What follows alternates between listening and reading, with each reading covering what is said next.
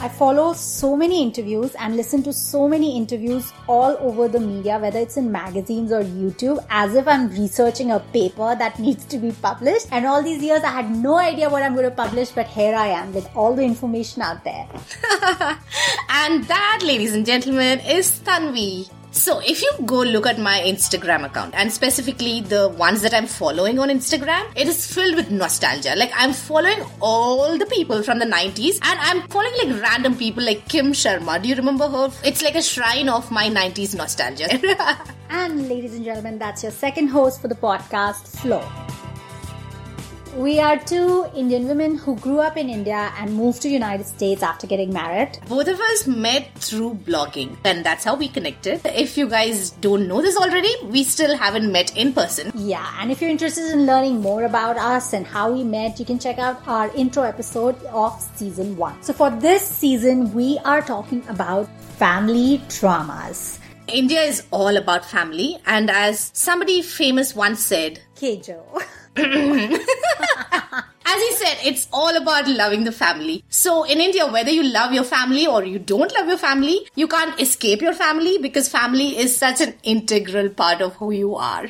Families are families all over the world. What makes Indian families different from other families is the whole dynamic of a family. Our family, it's not just about mom, dad and the kids. It's about everyone and their neighbor. Pretty much anybody who ever crosses your path is practically your family. So all your extended uncles and aunts and housemates and neighbors and cousins, even pets, are part of your family who have a say in how your life is going to turn out. Yep. And besides that, if somebody is older to you in age and they might not be related to you, they still are part of your family.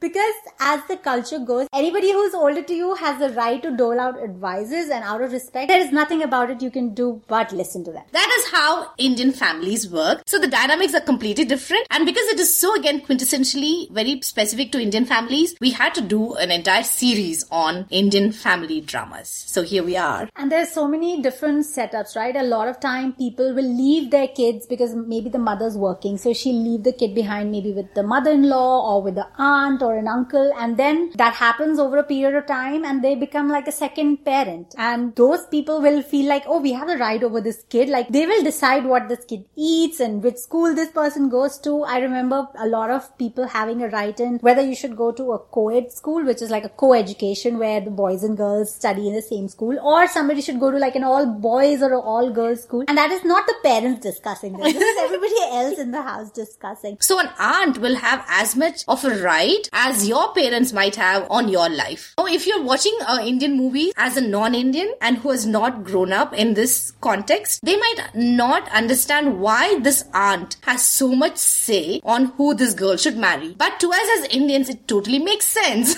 So yeah, there are like such different ways how we approach our family, and the unit is what makes an Indian family different from a Western family sometimes. And also like there are certain things that happen, right? Like when you're living in United States, you know that the doorbell is never going to ring in the middle of the day unless you already know someone's coming or you're expecting a Amazon package to arrive or something like that. But that would never happen in India. Like, the bell does not stop ringing. It's a non-stop. It'll ring when the neighbor runs out of something in their kitchen. It'll ring when they're leaving the house and they want to leave the keys with you. Yeah. It'll ring when the said neighbor's kids come back home and they want their house keys. So it will ring again. It'll just ring all the time. And in India, we have this tradition of, taking a nap, like especially like Indian homemakers and, kids after school will take a nap for like an hour. But in India, you can never get like an uninterrupted nap time, because that is when you will hear like phones going off and then obviously, doorbell ringing. It's very different and nobody gets upset. We just wake up from a nap and go and open the door. There's a hierarchy in who's going to open the door. Right. So the youngest person in the house is going to open the door. So the mother or the grandmother who's taking a nap is not going to open the door, and they're going to shout and tell you to go and open the door and see who's ringing. And then if you have a younger sibling, you are going to do that to them. It's like, you go,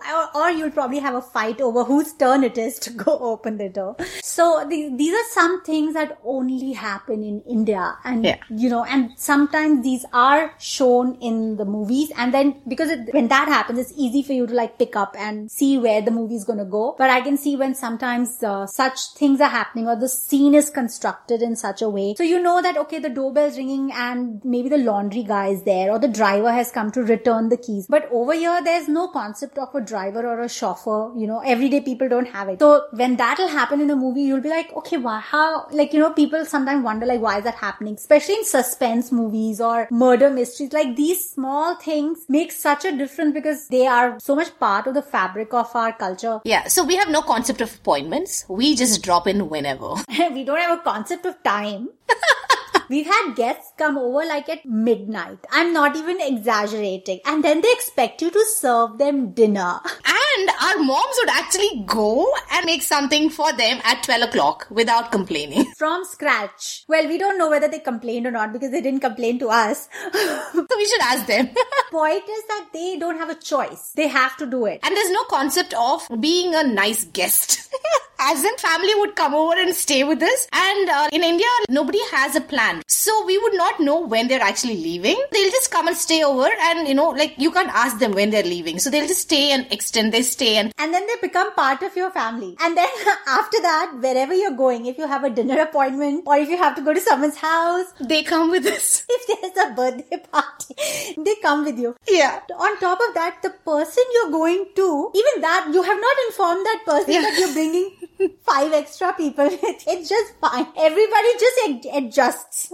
Adjusting. That is our favorite Indian word that we use all the time. Yeah, thoda adjust karo na.